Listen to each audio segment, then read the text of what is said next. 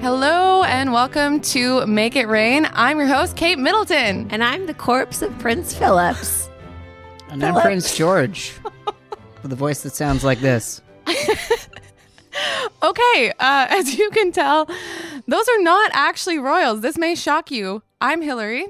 I'm Elizabeth. And we're here with our very excellent guest, Zach Harper, who is an editor here at Yahoo Canada. The very talented Zach Harper. Hello. And he's not actually Prince George. No, surprisingly. Shocking. Spoiler alert. And Gosh. we've been up for a lot of hours. It is currently about 2 p.m. We've been up since about 3 a.m. So we're running on the adrenaline of an exciting day and a few alcoholic beverages that we've been indulging in. I've lost my voice. I fully gave my body permission to just quit on me as soon as the ceremony was over, and it did. So I apologize for this bluesy jazz voice that you're getting today. It gives us a sultry element that we don't always have on this podcast because we're just new. It's only our second episode. You can download us on iTunes and listen all the time. Okay, let's get into good stuff. Let's talk about the dress. Drum roll, please. I was told last time my drum roll wasn't good enough, so I've improved it this time. What did you guys think about the dress? I thought it was awesome, really gorgeous, timeless. She looked amazing, and I just think she really stood out, and the veil especially caught my eye. And the moment when Prince Harry just took her veil off was my favorite moment. I was pleasantly surprised to see that it wasn't a blingy Ralph and Russo that we had originally thought it was going to be. I apologize again for my voice, but it was a British designer. It was, she works for the House of Givenchy. Mm-hmm. It was very timeless, perhaps too timeless than I thought. But I think in hindsight, we're going to see that it's it was perfect. It was elegant. It was, why are you laughing at me? It's just your voice. I know. I feel so I'm bad going for through you. puberty right now. But I really liked the timelessness, the boat neck. And you're right, the veil was, to me, the showstopper. We did a piece earlier that Meghan had wanted the veil to incorporate the 53 flowers of the Commonwealth, which I thought was just a nice way to tie in the whole sense of duty with fashion. And it really was a show-stopping moment. Yeah, and people some people said that her look was boring, especially compared to Kate's. But I mean, it was boring in the sense that it was more timeless. It's something that you won't think is gaudy or out there in 50 years, which is very Grace Kelly. I have to kind of agree because Kate Middleton had a very Grace Kelly vibe. Mm-hmm. She didn't have the high neck. She had a V-neck. But when Kate Middleton got out of the Rolls Royce, I remember it taking my breath away. But I remember today we saw, I feel so bad with this voice. You're doing great. When we saw Meghan Markle in the car with her mother, we were both aghast. We were just shocked. Yeah. But I think timelessness wise, it was Meghan Markle. But for the impact for me personally, Kate Middleton all the way.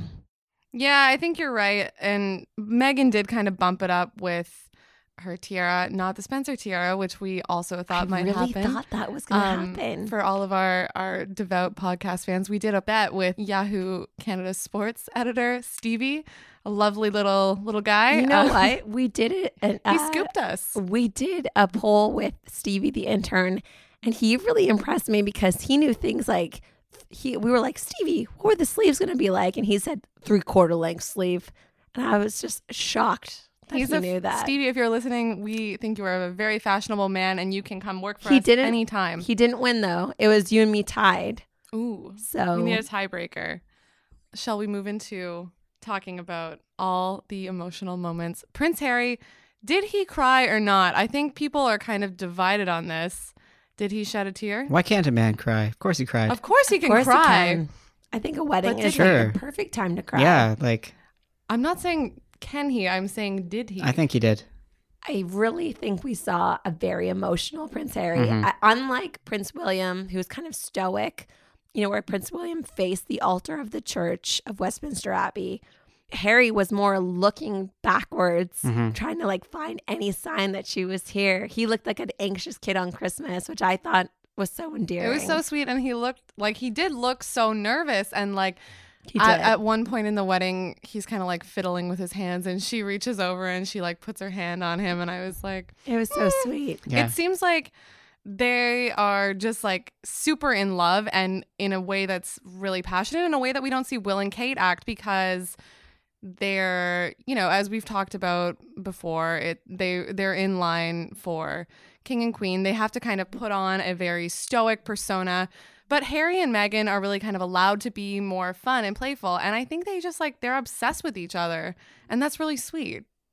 Yeah, I feel like their true selves came out today. Like you could, when I was watching, I kind of felt surprised at how relatable it was to me, because I've watched royal weddings before. Like they've seemed kind of full of a sense of duty and a sense of like, I'm in line for this huge thing and this responsibility. And I mean, not that Harry doesn't have that, because of course he's in line for the throne, but it just seemed like there was less of that heaviness and just more like an able to just kind of showcase who they really were and just be with each other and be present. Yeah, and we were even saying like, it kind of seemed like we were watching a wedding, but it wasn't a royal wedding, because it didn't seem like it had all that huge amount of pomp and circumstance around it. Yeah, 100%. I think venue-wise, moving it from the city center of London to Windsor Castle is kind of giving it a small town feel, whereas Westminster Abbey, where Prince William and Kate Middleton got married in 2011, was, that is where Princess Diana's funeral was. We've seen that on television so many times.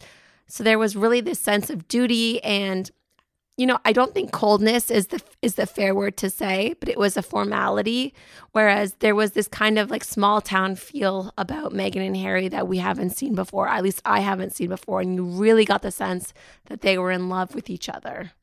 So one of the things that we've definitely noticed is this difference between Harry and Will and how they kind of interact with their significant others. And it's not the first time that we've seen that, Harry is kind of like very touchy-feely. Like there's always been stories about how Harry and Meghan are really big proponents of PDA, and they're always holding hands and they're always kissing. I read a story last week that was saying it was really hard to photograph Meghan Markle because she's always grabbing Harry's hands or looking into his eyes. They're never just kind of like wistfully gazing into the abyss. But they definitely, you can see a difference between them. You can totally see a difference. And I think we knew coming into this that you were going to see a difference with venue because of Westminster Abbey being in central London and then being this more removed to the countryside. But Kate and William, I don't want to say that they're devoid of affection, because I really feel like you can see this sense of duty that's with them. And they show their love in the way they are affectionate towards one another when they leave the hospital with their children, or, just holding each other's hands in certain ways. But with Harry, it was much more relaxed. There was laughter during the ceremony. And I really, for me, got a sense that there was no pressure for this to be a historical moment, in a sense, like not a textbook moment. Do you feel the same way, Zach? Yeah, for sure. I mean, yeah, you always get a sense with Will and Kate that there's kind of a sense of duty that, will be king one day. It seemed more free. Maybe there's less pressure. I think less pressure. Without a Kate Middleton, there could be no Meghan Markle wedding. No, for sure. I agree. Because Kate Middleton, everyone hyped up the fact that she wasn't, had a lady before her name, or she wasn't of nobility. She was a commoner, and that was really how they promoted the wedding. It was like, one of us is marrying the royal family. And then Prince Harry took it to the next level with an American, a divorcee, someone who's biracial. I think that was really transformative in that way. So this wedding kicked off for us here in Toronto at 7 a.m. We were all here in the office at about 4:30, 4:45.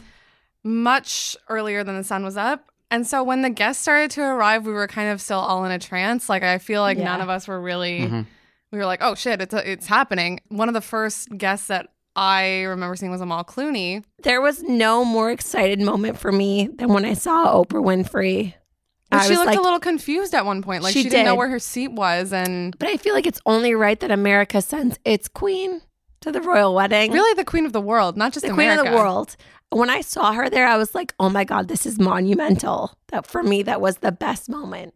Serena Williams was there, Amal Clooney, Amal and George, Priyanka Chopra.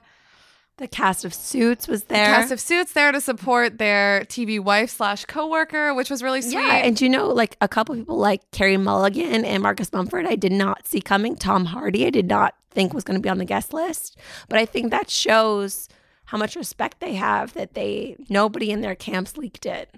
No, and they didn't. And really up until the moment that people started walking into the chapel, no one really John knew. was there. Elton John was there, and he Victoria performed. and David. Yep, Victoria and David. And our Canadian royalty, the Mulrooney family. Jessica and Ben Mulrooney and their brood of small, pale-skinned children. Or as Hillary likes to call them, Jess and Ben. Jess and Ben, my close personal friends, and their 2 Damien children. Malachi. Snape and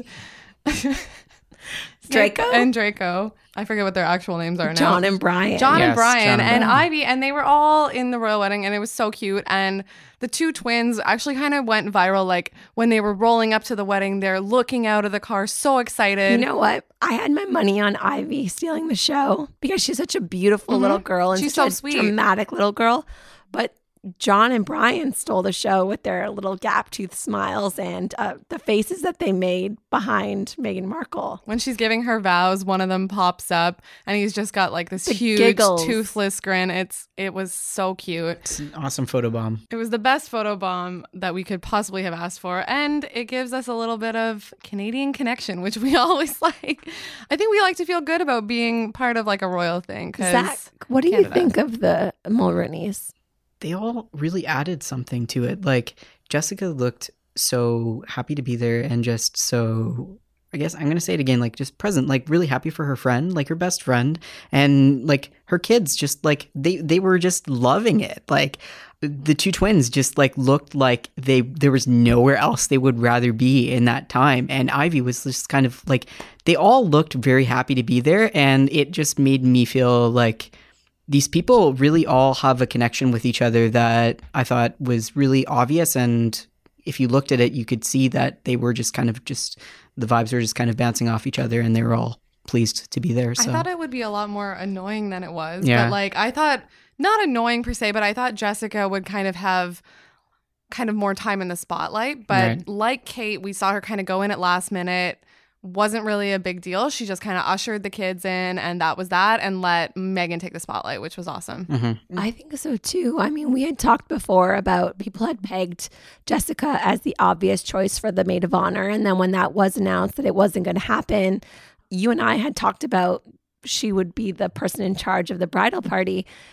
But I think, and the one thing that I stress when I see headlines about, they say Meghan Markle's stylist, I really believe that these 2 are friends first. Yeah. And it's just a stylist is like an added bonus of just a friend who knows fashion. Just like because, me. That's how Hillary is for me. Hillary gives me tips on mom jeans.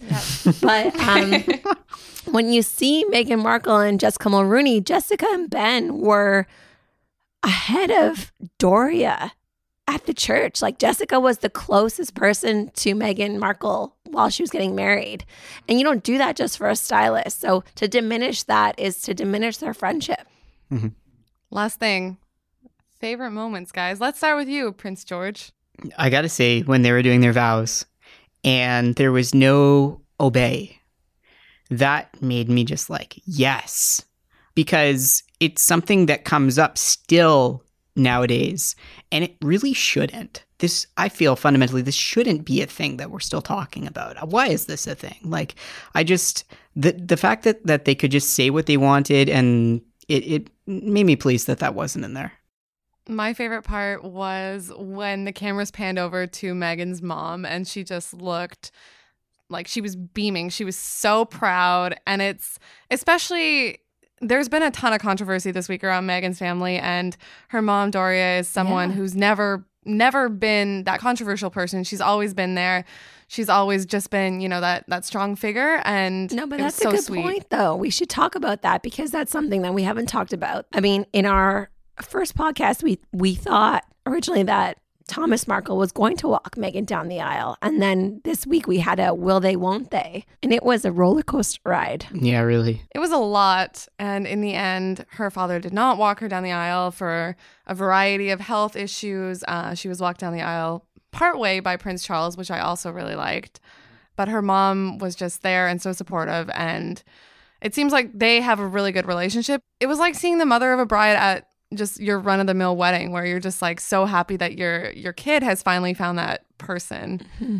And that was really sweet. I totally get that. That was one of my favorite moments as well. I mean, obviously, besides like seeing Amal and Oprah, one of my favorite moments was just feeling like the intangible connection that they seemingly have. I think we've always known that they were in love with each other. They've talked about this love story, but I haven't seen it. And then compared to other royal weddings that we've seen, it seems like there was really this palpable, obvious display of affection. Maybe I have my problems with Meghan Markle's hair. You know, the grade 9 wisps in the front. Mm-hmm. I'm going to say it because I don't think that anybody like listening at home is going to be like, no, you didn't mention that. But I left the wedding and the broadcast feeling like these two people really love each other. Yeah, absolutely. Like the way they were looking at each other, even just in photos that you see coming out of the event was like, wow. You can't fake that. You can't. It's just you have it or you don't. That's it for us this week. We'll be back next week with some more royal goss, royal topics, everything royals. You can check us out on iTunes and Google Play, and we will see you next week. Bye. Bye. Bye.